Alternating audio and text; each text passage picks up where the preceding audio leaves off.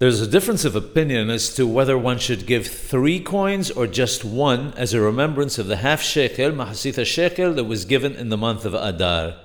The Ramazal states that there is an opinion that one should give a half coin of the currency of the time in memory of the half shekel.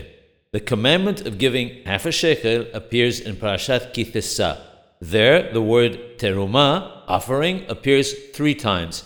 As such, there are those who give 3 coins of half the largest currency of the land. Not everybody agrees with this. The Gaon of Vilna would only donate 1 coin, which was a half of the currency in gold. The Kaf HaHaim also disagrees that there should be 3 coins. He comments that even though the word teruma appears 3 times, they're not referring to the same thing.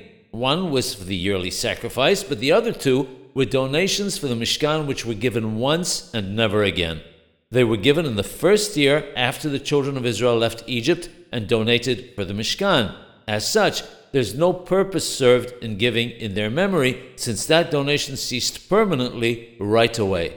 In accordance with this, one simply gives 1 coin, which is a half of the local currency.